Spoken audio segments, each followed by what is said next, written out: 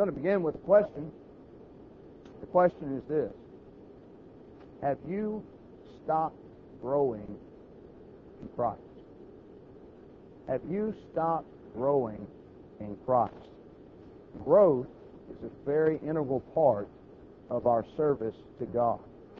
God expects that every day we are increasing in our knowledge of His will, in our understanding of His will, in our ability to develop the fruits of the Spirit, in our ability to be self-controlled, in our ability to grow in love and kindness.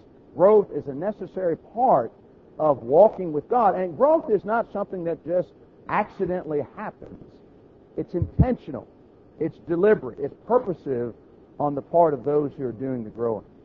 And so again, I ask the question, have you stopped growing in Christ? Because sometimes I think we reach a level of complacency. We are almost like those in the workplace that reach a level of security where they kick back and say, I've got it made, now I can just put it on autopilot and coast. Maybe if you're a teacher, it means getting tenure. Maybe if you do what I do, it means making partner. But just the notion of, okay, I've arrived now, I've done it, now I'm on easy street and I can just coast my way in. That's not what we read in the New Testament about how a Christian is to live his or her life. Growth is a continuous process. And if we're doing it right, we'll be growing to the very last breath we take or when the Lord comes back. And so, again, have you stopped growing in Christ? That'll be the title of the lesson this morning. And the first point I want to make is a very important one, is this. In order to grow in Christ, we must first be made alive.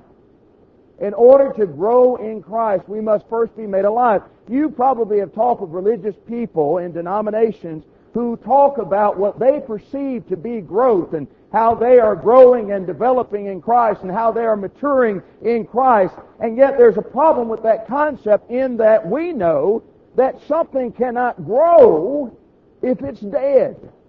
Something cannot grow until it has first been made alive. And so a necessary precondition of growth is to be made alive in Christ, and then everything that happens is growth. Now, I'm sure there are people outside of Christ who may perceive that they are growing, and may think that they are growing, but it just cannot happen because, again, a fundamental principle, both in the secular world and the spiritual world, is that things cannot grow until they've first been made alive. Let's look at Ephesians chapter 2, verses 1 through 10. Ephesians, the second chapter, verses 1 through 10. Ephesians chapter 2, verses 1 through 10.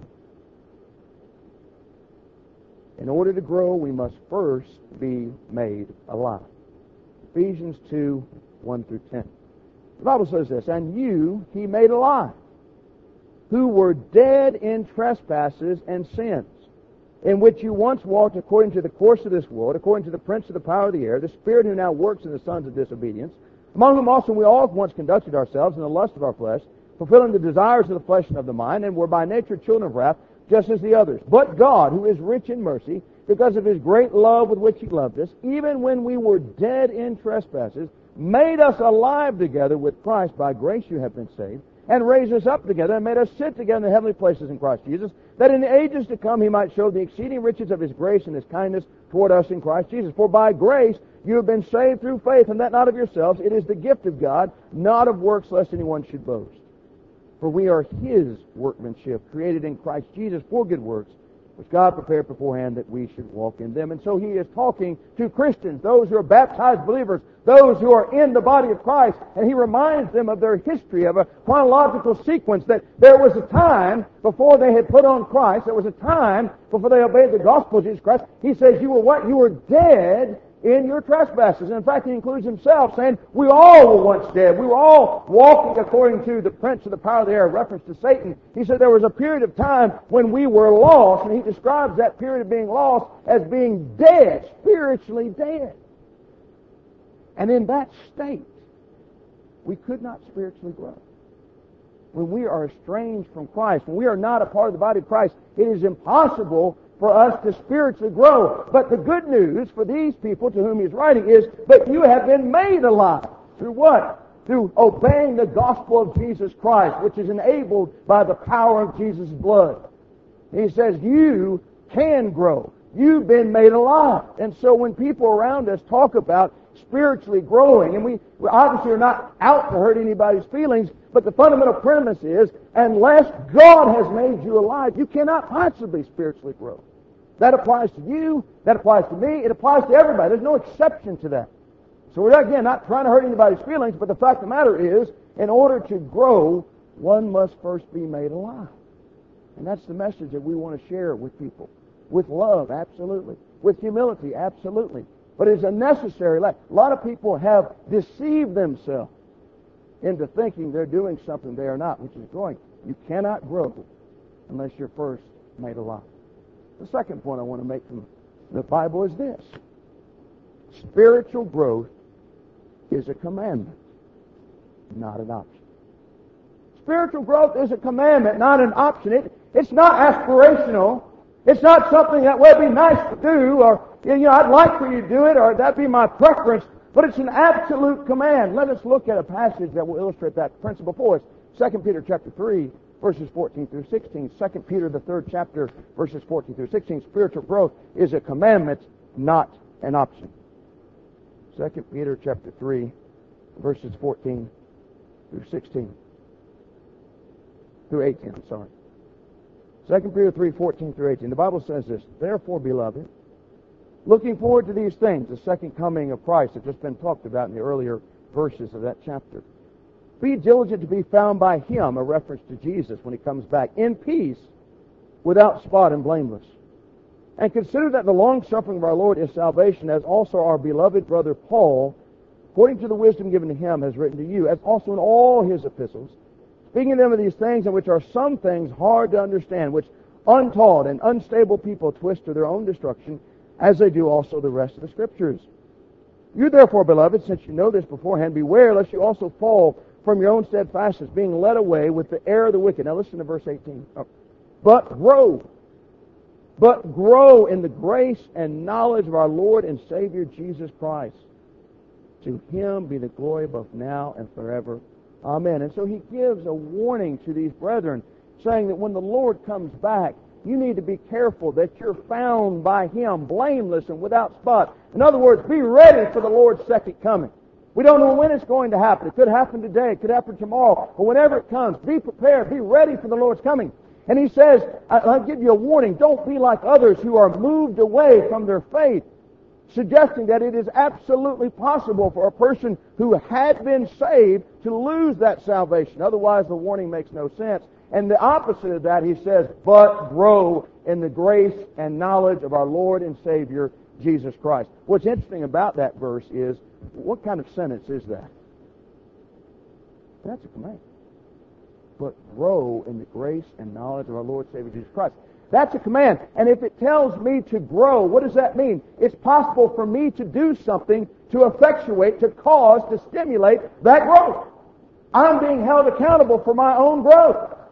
We oftentimes, when we think that people are not growing as they should, we have all kinds of reasons why that's not happening. We say, well, maybe it's because the preaching is not what it ought to be. We say maybe the Bible class teaching is not what it ought to be. We say maybe the elders are not leading as they should. All of which may be true, but ultimately, when it comes down to it on Judgment Day, if you have not grown, whose responsibility is it? It's mine. It's mine, because Peter told me through inspiration, grow in the grace and knowledge of our Lord and Savior Jesus Christ. That's my responsibility. I'm supposed to make sure that I grow. I'm the one responsible. I'm the one who have to answer for my soul. And the fact that the Lord gives that to us, knowing full well, better than any of us, what we are capable of, what our limitations are, what our minds can do and not do. If the Lord says, grow in the grace and knowledge of our Lord and Savior Jesus Christ, guess what? It is eminently possible for me to do so. So no one can stand excused on Judgment Day and say, well, I just couldn't do that. I didn't know how to do that. Didn't have the capability. Oh, absolutely you did. The Lord never puts something on us that's not possible to be done. And so we've got to take responsibility for our spiritual growth. We need to be growing. And we need to be able to look at ourselves and look back 10 years or 5 years or a year, and are we making progress? Do we know more now about God's Word than we knew back then? Have we understood more about God's Word than we knew back then?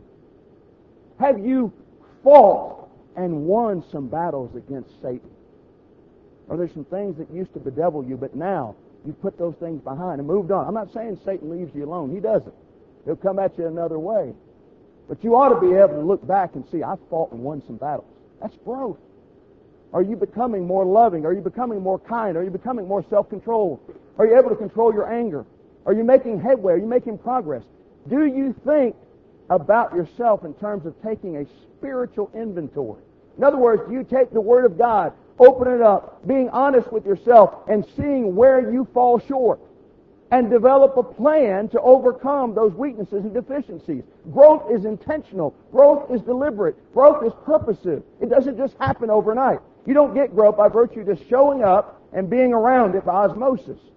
It's something that we have to be very deliberate about. And we're held accountable for that. We have to grow in Christ. And if we don't grow, what is that? 1 John chapter 3, verse 4. 1 John chapter 3, verse 4. Whoever commits sin also commits lawlessness. And sin is lawlessness. The New King James Version says sin is transgression of God's law. If God tells us to do something and we fail to do it, let's call it what it is, it's sin. If God tells us to grow in the grace and knowledge of our Lord and Savior Jesus Christ and we fail to do so, that is sin for which we'll be held accountable. And so we must grow. And I hope, we spend so much time in our jobs, spend so much time in our academic careers and schools evaluating, testing, seeing where we fall short. What do we understand? How well have we mastered the material? And those things have their place. I'm not in any way criticizing them.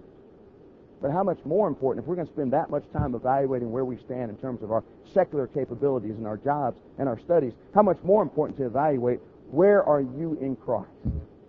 Where are you in Christ? Do we do that? Christianity is a very introspective religion. You have to look at yourself. And you have to look at yourself not as your mama looks at you, but look at yourself as you really are, through the lenses of biblical inspiration. I'll be honest with you, folks. When you look at the Bible through those lenses and look at yourself, oftentimes you will not like what you see. And that's happened to me. Because the Bible reveals who you are. As the Bible says in Hebrews 4:12, it reveals the thoughts and the intents of the heart. It tells you about yourself. If you'll be honest, don't go in self-deluded. Don't go in with this kind of pious sense of self. But being honest and evaluating, this is what the Lord says I ought to be, and then what am I? And where you fall short, let's decide to grow in those areas. And even in the areas you deem strengths, there's still plenty of room for growth. Does anybody ever reach a level where they say, well, I've done all the spiritual growing I need. I just need to stay as is. I'll be okay. Of course not. There's always room.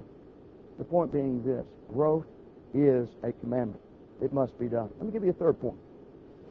The third point is this, and it follows from the second point. God expects growth from His children. God expects growth from His children.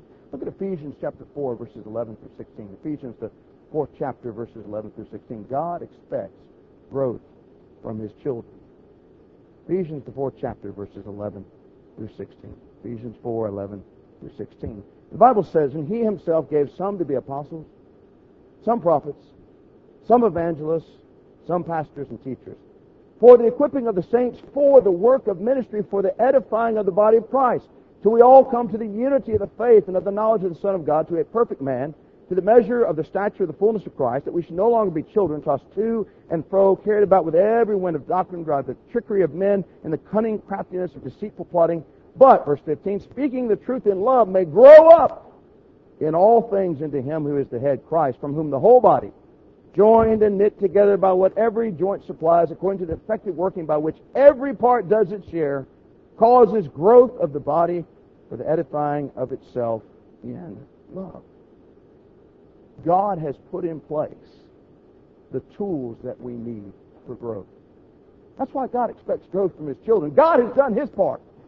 God has put the apostles and the prophets and the pastors and the teachers and the evangelists, and He says, for the purpose of what? For equipping the saints for the work of ministry.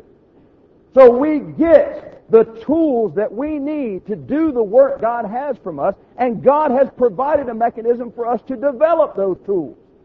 And so when we come, as we've come today, and we have an opportunity to hear the Word of God, we are being equipped for the work of ministry. When we hear the Word of God taught, when we hear the Word of God preached, we're being equipped. We're being given the tools that we need to do the work that God expects. And He expects us, what? To grow. Every part doing its share causes growth of the body. There's even a reference to the idea that there ought to be in the individual Christian's life a maturity in spirituality.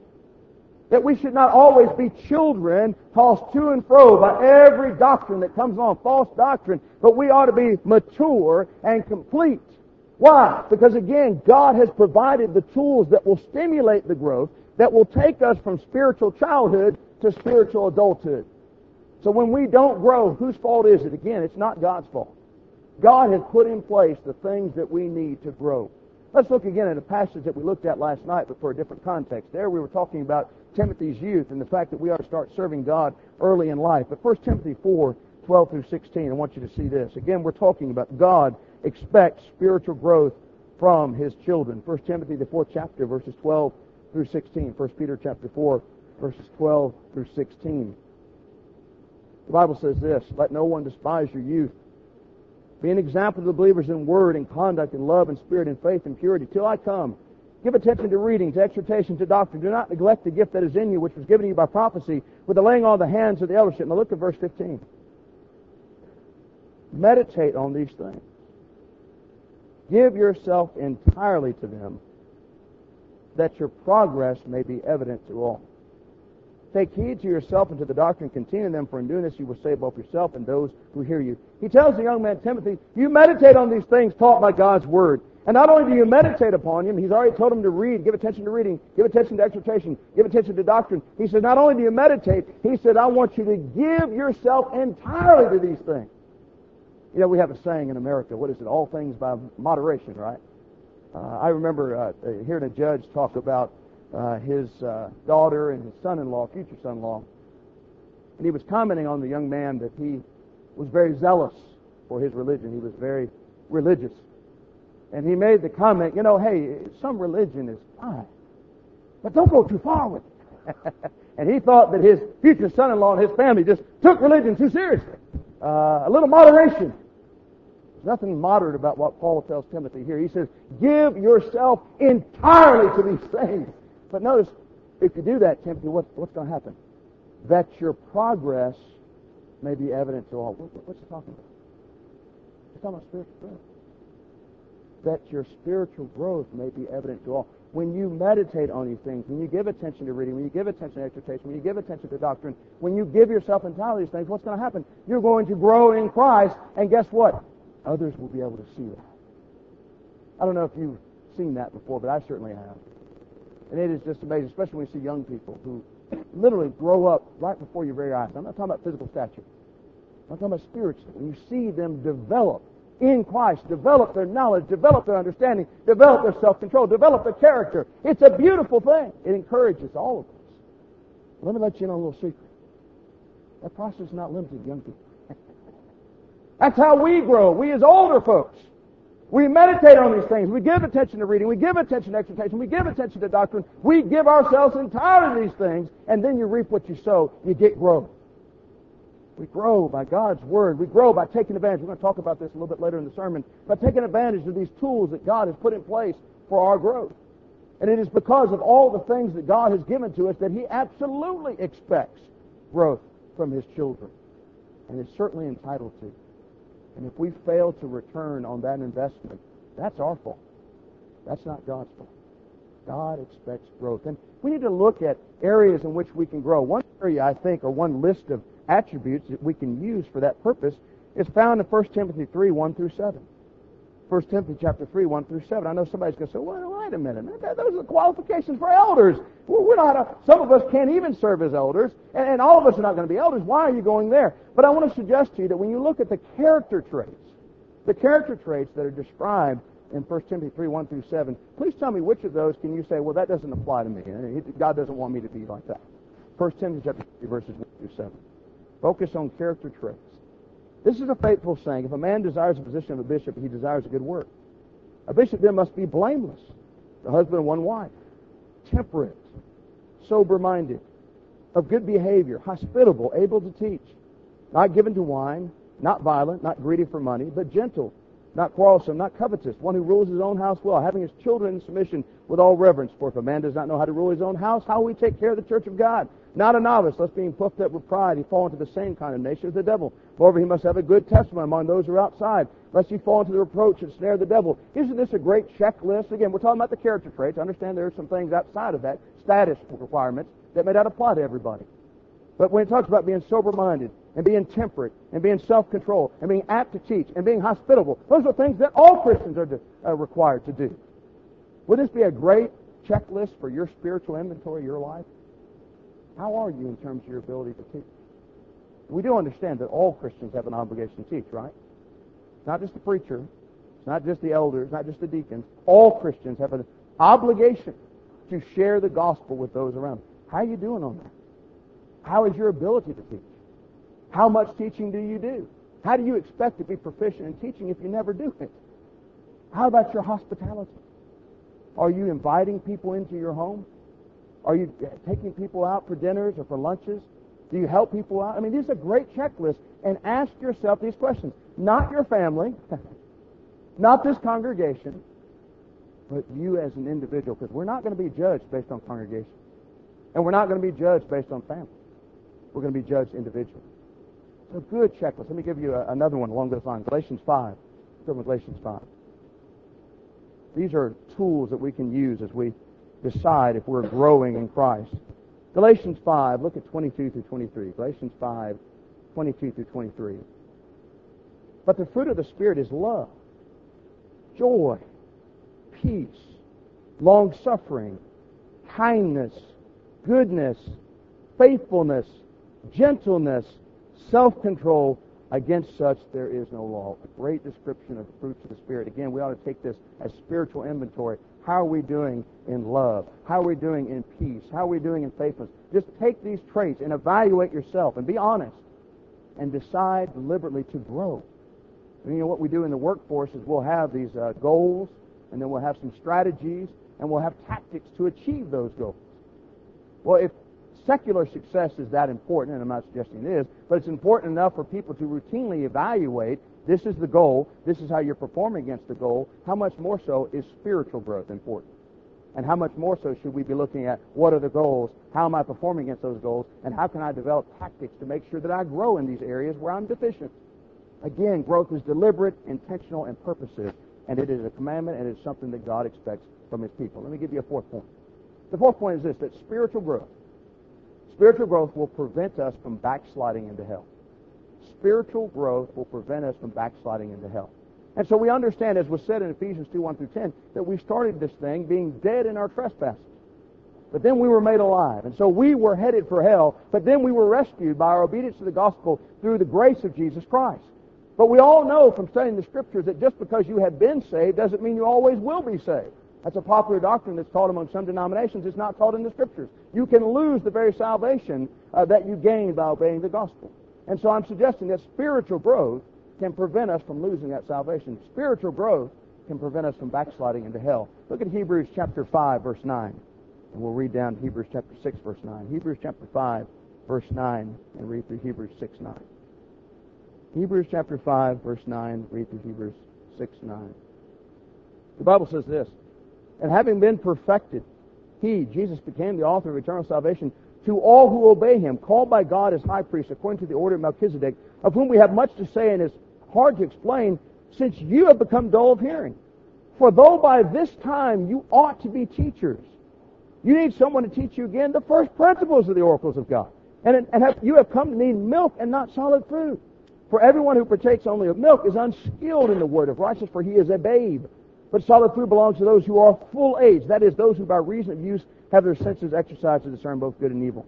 Chapter 6, verse 1. Therefore, on the basis of what's been said before, therefore, leaving the discussion of the elementary principles of Christ, let us go on to perfection, not laying again the foundation of repentance from dead works and of faith toward God and of the doctrine of baptism, of laying on of hands, of resurrection of the dead and of eternal judgment. And this we will do, if God permits. 4. It is impossible for those who are once enlightened, have tasted the heavenly gift, and have become partakers of the Holy Spirit, and have tasted the good word of God and the powers of the age to come, if they fall away. To renew them again to repentance, as they crucify again for themselves the Son of God and put him to an open shame. For the earth which drinks in the rain that often comes upon it and bears herbs useful for those by whom it is cultivated receives blessing from God. But if it bears thorns and briars, it is rejected and near to being cursed, whose end is to be burned. Verse 9, but beloved, we are confident of better things concerning you. Yes, things that accompany salvation, though we speak in this manner. So the writer of Hebrews says that I want to tell you some more about Jesus. Jesus is the high priest according to the order of Melchizedek, but I can't.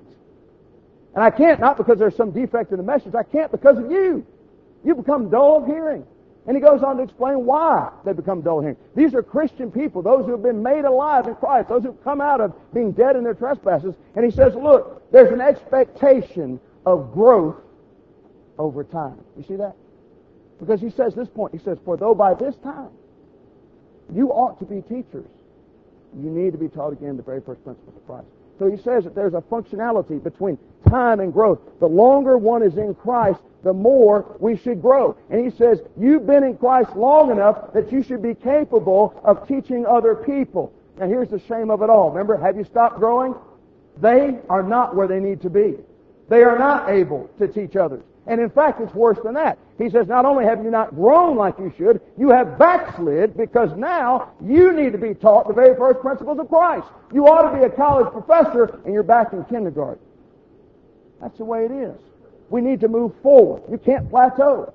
We think, oh, I've made it. I've graduated to the adult Bible class. I've got it. I've got this down. No, you've got to continue to grow or you'll find yourself in the same position as these people. And he goes on and says he wants to leave the discussion of the elementary principles of Christ, leave the doctrine of baptism, leave the subject, and go on to perfection, mature things. He says, and we'll do that if God permits. It's a conditional thing because you know what? This path that you're on is a dangerous path. Because if you keep going down this path, he says, you may get to the point where you will not come back to Christ. You cannot be renewed to Christ. You can get that far away. And sometimes, I have a discussion about this verse. I remember being at a bookstore, a religious bookstore, and this particular guy I was talking with said, well, it once saved, always saved. And he said, what you believe, as I described what I believe the Bible taught, he said, you believe in that yo-yo salvation. Saved 1 minute, lost the next, saved 1 minute. I said, I'll tell you what. We're here in a religious bookstore, got tons of Bibles, let's grab a Bible. And let's look at this verse, the one that talks about if they fall away. And so I had him read it, and I knew about how long the verse was, and I knew about how long it should take for a guy to read it. And he was very quiet, and his head was down. I'm thinking, take a little extra time. And then finally, he looks up and he says, that's a difficult passage. No, it's not a difficult passage. It's a difficult passage if you believe it's impossible for a Christian person to lose their salvation. Yeah, it's difficult because that says the exact opposite. Because look at the description again. There's no question he's talking about Christian people because he says it's impossible for those who were once enlightened. Would you describe an alien sinner as once enlightened? He says, and have tasted the heavenly gift. Again, would you describe an alien sinner as having tasted the heavenly gift?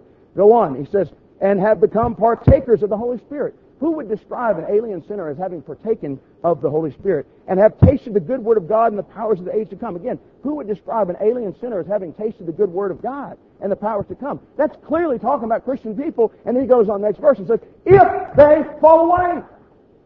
So it must be possible for a saved person to lose their salvation. And that's the whole basis for his appeal here. And then he goes on to talk about these people that can get so far gone. He makes an analogy to the earth. He says the earth drinks in the rain and it's cultivated, and if it produces fruit like it should, it'll be blessed. But if it produces briars and thorns, it's rejected. And notice what it says, again, verse 8, whose end is to be burned. It's talking about eternal torment. It's possible for a Christian to get so far away from where they were, they will not come back. Now here's the silver lining, verse 9. But beloved, there's a transition there. But beloved, we are confident of better things concerning you. Things that accompany salvation, though we speak in this manner. What is he saying? You haven't got there yet. You're not in this position yet. But you keep down this path of backsliding, of not growing. You're going to find yourself so far away, you will not come back.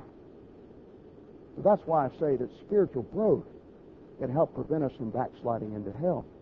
Don't just get content. Don't just get complacent. You've always got to be pushing ahead. You've always got to be pushing the envelope. You've always got to be developing yourself. Never be content with where you're at. And we'll talk about this in just a little minute. If you look at the standard, how could we ever be content? because the standard is Jesus Christ. So we're always growing. Well, let's talk about some practical aspects of this. How do we grow? Now, you've been convinced that there are some benefits of growth, that God demands growth, that it is a commandment, not an option. We understand that God expects growth because He's put the tools in place for that growth. We understand that growth can prevent us from backsliding into hell. And of course, as a fundamental principle, we understand that in order to grow, we first must be made alive. But practically, how do I do it? If I'm sitting here in this audience, I want to grow. How do I do it? First of all, by the pure milk of God's Word. 1 Peter chapter 2, verses 1 through 3. 1 Peter chapter 2, verses 1 through 3. You want to grow, you spend time with the pure milk of God's Word. 1 Peter chapter 2, verses 1 through 3. 1 Peter chapter 2, verses 1 through 3. The Bible says this, therefore laying aside all malice, all deceit, hypocrisy, envy, all evil speaking, as newborn babes desire the pure milk of the Word. Why? That you may grow thereby. If indeed you have tasted that the Lord is gracious. There is no formula for spiritual growth that can exclude regular, routine Bible study. That's how you grow. He says you need to not just study, but, I got to study. I got to get prepared for my lesson. You know, some of us, our Bible study consists of just this. Do just enough before the Sunday morning Bible class, just enough before the Wednesday evening Bible class, so we don't embarrass ourselves. And that's it. That's not what's talked about in 1 Peter 2, 1 through 3. It says desire, want, crave the milk, the pure milk of God's Word. How? I love this, the illustration. As a newborn babe. As a newborn babe. Have you ever seen that? You ever seen newborn babes as they go after that milk? I remember we were in the mall in Birmingham, and one of my friends had a newborn babe there. And the baby got a hold of that milk. And my friend was trying to get the bottle out of his hand, and he couldn't do it. It was like a vice grip because, boy, he was going down on that milk. He really desired that. He enjoyed that. And God says that's the way we need to be about God's Word. We desire it. We want it. You know, I've talked to people who said, I have a hard time with, or had a hard time with wanting to study. I just kind of studied out of necessity. But what it is, I disciplined myself, and I started studying the Word of God, and maybe it'd be 10 minutes a day. And all of a sudden I noticed I start doing 20 minutes a day, and then 30 minutes, and maybe take a lunch break. And next thing, one guy was telling me, I want to study the Bible all the time. I could barely even get my job done. You see, that you develop that. If you're not there, develop that. Regular, routine Bible study. That's how we grow. If you're not growing in Christ, if you're lapsing to the same sin, you're having the same problem, have you tried the Word of God? We need that. It's living. It's powerful. It's alive. Hebrews 4:12. It will cultivate growth. Think about it. God knows our minds. God knows our spirits and souls. And He has designed this book to appeal to those things and produce the fruit that He demands. So we've got to spend time. That's how we do it. Give you a second thing. We need to exercise our senses to discern good and evil. Did you see that over in Hebrews 5:12 through 14? Where he talked about those who should be teachers, but they're not. And he says, you know what? Your problem is that you're not advanced. You're a babe. Solid food belongs to those who, by reason of use, have exercised their senses to discern good and evil. Maturity. And what maturity does is it develops the ability to know the difference between good and evil, between right and wrong. And let me say this, because it is a hallmark of a mature Christian. A mature Christian doesn't always have to say or have said in the Bible and express, thou shalt not do this particular activity. A mature Christian has exercised his senses. In other words, he or she has practiced the biblical principles enough. They have developed some awarenesses of, these are some things I should not do. These are some places I should not go. These are some activities I should not go to. Like Romans 13:14. Turn over there. Romans 13:14. You want to grow, you have to work at it. You have to apply God's Word to your life. And over a period of time, as Hebrews 5 says, you'll develop a sense of what the good and evil is, how to discern that. Romans 13:14, the Bible says, but put on the Lord Jesus Christ and make no provision for the flesh to fulfill its lust. The mature Christian understands that principle. You know, the young Christian, and I was there. I was that guy who sat back and listened to those old preachers, those old fuddy-duddies, and, I can't do this and can't do that, and where's the specific verse? That doesn't say that, and all that sort of thing. But as you mature, you understand what's going on. This battle between Satan and God. This battle between the man of flesh and the man of spirit. And you understand, you don't put yourself willingly in harm's way. You don't put yourself in situations that you're going to be tempted. Have some wisdom. We all know, again, if we're doing that spiritual inventory, we know our strengths and we know our weaknesses. And you better be very keenly aware of your weaknesses. And because of those weaknesses, guess what? There's some places you may not be able to go. And there may be perfectly fine places for other people to go. You can't go. Why? Because you know the problem it poses for you. Don't make provision for the flesh. Many of us just invite the devil in. Just say, come on, we kind of put a 4-course meal, we got the table spread. Come on, devil. In our recreation, we say, well, we hear this stuff all the time in the workplace and in the mall when we go places. But are you going to willingly pump that stuff into your home through the television and the music and the books that you read? Just inviting the devil in. Come on. No, don't make provision for the lust of the flesh. Know yourself. Know God's Word. Know the things that we ought to avoid. There's just some places we don't need to go. And it's okay if you don't see the latest and greatest movies. That's okay. 10, 15, 20 years from now, you're not going to be worried about that. And I tell you, you're definitely not going to be worried about that on the other side of the grave. That's okay. We're a little funny. We're a little bit different. We're not hip. We don't know it. That's fine. What are we trying to? We're trying to go to heaven. There's no heaven on earth. We'll talk a little bit more about this in the next hour. We're not concerned about what people, we're concerned about what God thinks and what God knows. Let me give you another point. If you want to practically grow, not only do we need to have the sincere or pure milk of God's Word, not only do we need to exercise our senses to discern good and evil, we have to apply the right standard. We hinted at this a while ago. We have to apply the right standard. Don't be like some, 2 Corinthians chapter 10, verse 12. 2 Corinthians chapter 10, verse 12. 2 Corinthians chapter 10, verse 12. 2 Corinthians, the 10th chapter and the 12th verse. The Bible says, for we dare not class ourselves or compare ourselves with those who commend themselves. But they, measuring themselves by themselves and comparing themselves among themselves, are not wise. Paul says, these Judaizing teachers, these guys who want to be seen as apostles, they're comparing themselves with themselves. They're measuring themselves by themselves. He says, that's the wrong standard. When I was preparing for the bar exam, I remember talking to some older guys who had passed the bar, and of course you're always nervous because your livelihood depends upon your ability to pass this test. And so I remember one of the guys said, look, here's what you do. You know a few lawyers. You pick out that lawyer, you know who I'm talking about, that you can look over at him and say, now if he passed the bar, I know I can pass the bar. And I did that. I found that guy, and it was encouraging. And that may be appropriate in that context. It's not appropriate in the Lord's church. I can't say, now, I may not be all I should be, but I know more than him. And I know more than her. And I know I'm more godly than she.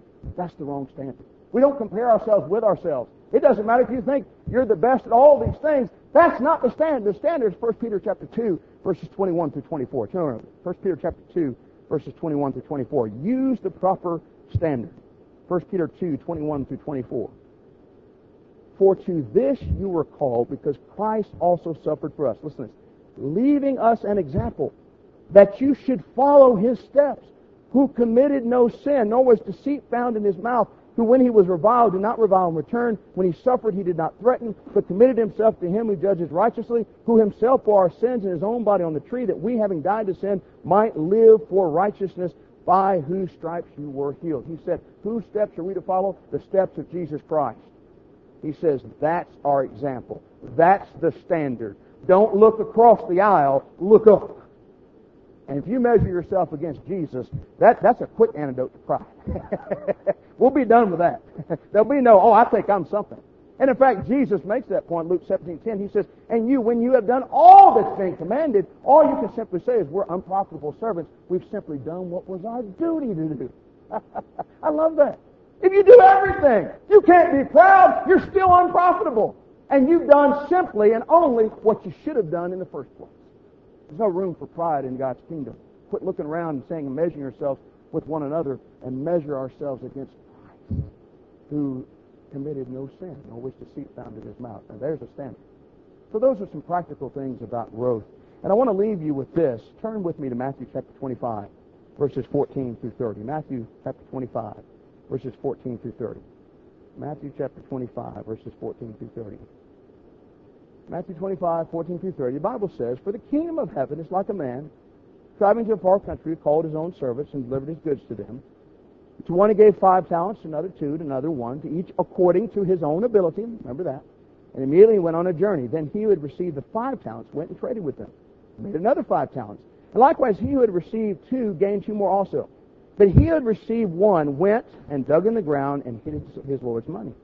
After a long time, the Lord of those servants came and settled accounts with him. So he who had received the 5 talents came and brought 5 other talents, saying, Lord, you delivered to me 5 talents. Look, I have gained 5 more talents beside them. His Lord said to him, well done, good and faithful servant. You were faithful over a few things. I will make you rule over many things. Enter into the joy of your Lord. He also, who had received 2 talents, came and said, Lord, you delivered to me 2 talents. Look, I've gained 2 more talents beside them.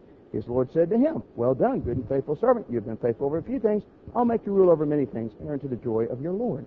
Then he who had received the 1 talent came and said, Lord, I knew you'd be a hard man, reaping where you have not sown and gathering where you have not scattered seed. And I was afraid and went and hid your talent in the ground. Look, there you have what is yours. But his Lord answered and said to him, you wicked and lazy servant, you knew that I reap where I have not sown and gather where I have not scattered seed. So you ought to have deposited my money with the bankers. And at my coming, I would have received back my own with interest.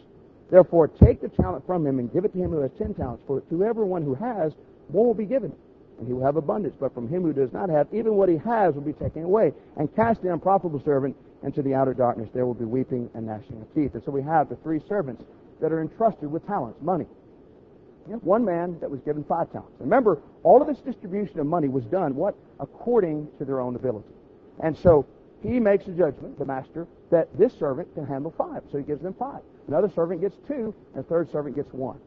Now the master goes away. Now what are they supposed to do with those talents? They're supposed to trade and make more. They're supposed to take that money and return on the Lord's investment. And that's exactly what happens for 2 of them. The man with 5 talents goes and trades, makes 5 more, has 10 total. The man with 2 goes and trades, has 2 more, has 4 total. But the one, instead of going out and doing something with it, or at least putting it in the bank so you get interest, he just hides it in the ground. And when there's the settling up, notice what is said to the 5 and the 2 talent man. It's remarkable to me. The same exact thing. Go back and read verses 21 and 23. No difference in what is said. Why is that remarkable? Because from my standpoint, as a secular standpoint, I would say, well, the 10 talent man or 5 talent man that gives me 10, you're doing a fantastic job. Great. The 4 talent, that's pretty good. That's pretty good. It's not as good as 10, but it's pretty good. And yet the Lord said the same thing to both of them. Why? Because he had given each according to his ability, and each one of those did the same thing. They did the most with what they were given. They did the same thing. And I like that, because what it tells me is the Lord has given us all different talents and abilities and experiences. I'm not being measured against you. What I'm measured against is what the Lord gave me and what he expects me to do. And he expects me, as we talked about yesterday and last night, to do the best that we can. And the point that I want to make from this service in the context of the question, have you stopped growing, is that the Lord has done everything on his part to cultivate growth. And what we need to do by the end of time, we stand before Jesus in judgment, is we need to give the Lord a return on his investment. It's not enough for us to give back what the Lord gave to us. The Lord expects us to do more and to do better. The same way he expected those servants to trade and get more. And so look at your life and ask yourself, what have I done with what God has given to me? Have I developed my talents, my abilities? Don't tell me you don't have any. Don't tell me you can't do. No, everybody has something they can do. And each according to our ability. You're not being judged based on Greg Wynn. You're not being judged based on anybody else. You're being judged based on what God gave you. You do the best you can and return on the Lord's investment. Thank you for your time and for your attention.